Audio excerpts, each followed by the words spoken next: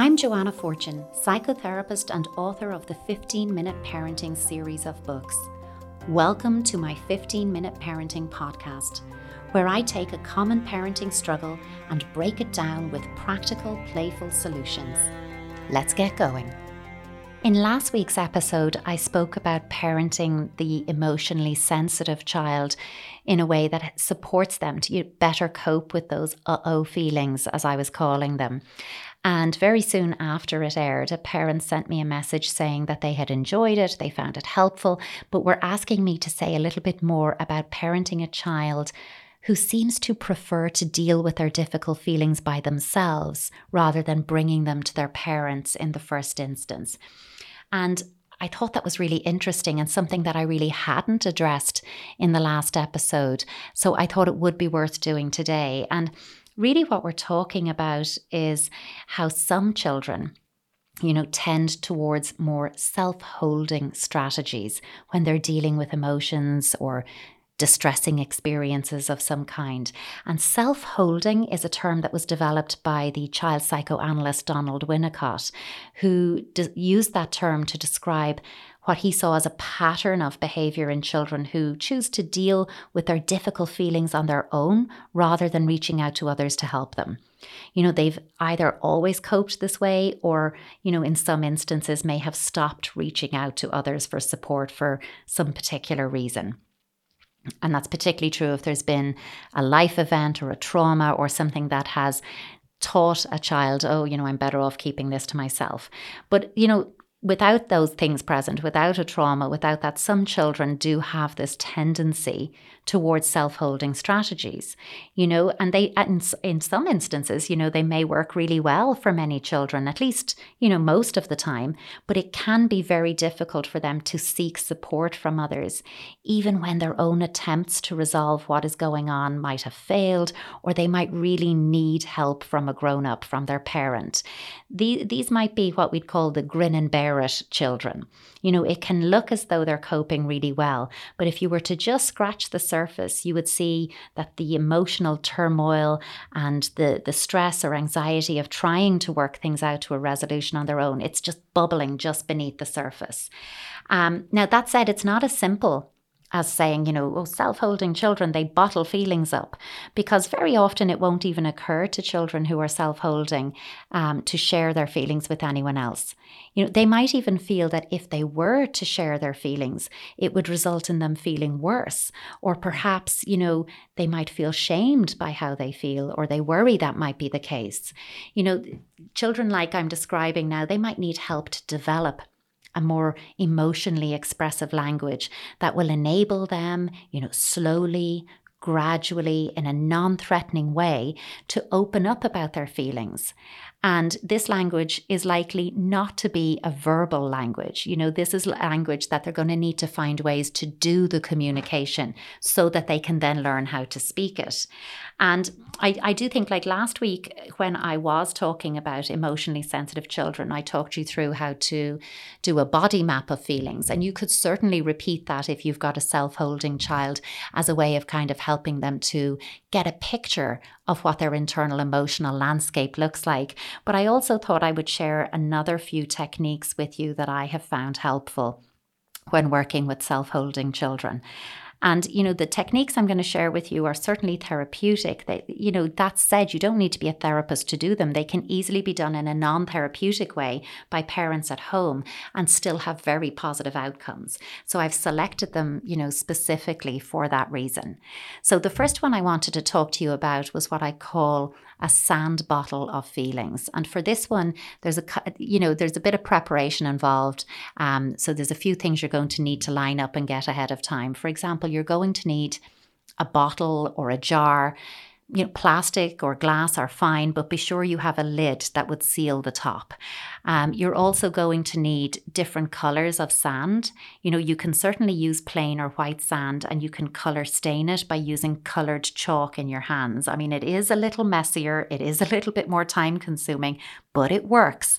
And it works if you cannot access coloured sand. I mean, that's not always available to everybody. So I just want to highlight you can do it yourself in that messy way. And in fact, fact, you could also involve your child in colour staining the sand with you, and you're immediately bringing more sensory activity into this. And that's never a bad thing, particularly when we're talking about emotions, because sensory play is such a great way of releasing pent-up emotions or working things through in a doing, not saying way. So certainly don't rule that out. You're also going to need a funnel or simply a piece of paper that you can twist into a cone. That will work just as fine if you don't have a funnel lying around, because let's be honest, not all of us would have funnels lying around. So a piece of paper is just fine. So what you're going to do then is have the coloured sand in separate containers, and you're going to either use your funnel or your rolled up piece of paper funnel to invite your child to assign a different feeling to each colour. So a bit like the coloured, body map of feelings I talked about last week, whatever coloured sand you have there, which of these colours is closest to what feeling, and you get them to assign that. And then you're going to have them pour their feelings into the bottle or the jar. So if one feeling feels bigger for them, they can reflect this by pouring more of that colour sand into the bottle. And then you're going to have them continue until the bottle is full, because the sand will layer up on top of each other. And it is important that the bottle is full, because then the sand won't mix if the bottle was to tip over or shake a bit. You can put the lid on top. Now, if you have no lid, you could seal the top by pouring in melted wax on top, but, and this is a big but, melted wax is obviously very hot, it's potentially dangerous, so take appropriate precautions, and it might not be suitable depending on the age of child or young person you're doing this with. So make a judgment call on that one, but it is an option once you do it safely. And then at the end of it, what you have is this very attractive bottle with layers of different coloured sand, and it's simply, that's simply how it's going to look to anyone else who looks at it or sees it. But to your child, it's actually a visual representation of their internal emotional world. And that pretty bottle or jar of coloured sand can sit in their bedroom, can sit on a windowsill, and it just reminds them of how they're feeling, and also serves to remind them of how they're made up of multiple feelings. And I think that's really, really important. And again, it's something that you can repeat, you can do again, because obviously feelings change, and how much of a feeling that we're feeling about a particular thing can change. So you can repeat it. You could also do your sand bottle about a specific life event. So how do you feel about this thing that's happened? And you can repeat it for different things, or make one that's very generic and very in general, how are you feeling? I do find that one more useful when it's specific to something with a self-holding child, because you're saying the thing that you find hard to talk about, is there a way that we can visualize it without having to speak it? An alternative approach to the sand bottle, if you're going, oh, that's an awful lot of work, I don't know where I'd get the sand, I don't like the idea of having to stain it, you could do something very, that's going to affect the same outcome, but is it maybe a bit easier to do, and that's to make feelings jewellery with your child. And for this one, you're going to need coloured beads, and you can get those in any craft or hobby shops. They come in all the children's jewellery making kits. Often we have some of those lying around, or half-used boxes of those lying around our houses. You also will need some thin elastic, and you're going to need something like a plastic needle for threading. If the beads have wider holes, you won't need this. You can push the elastic through, but if they're small little ones, you will need something to push the elastic through. So just be mindful of that. And then you're going to again invite your child to assign a feeling to each colour bead that you have.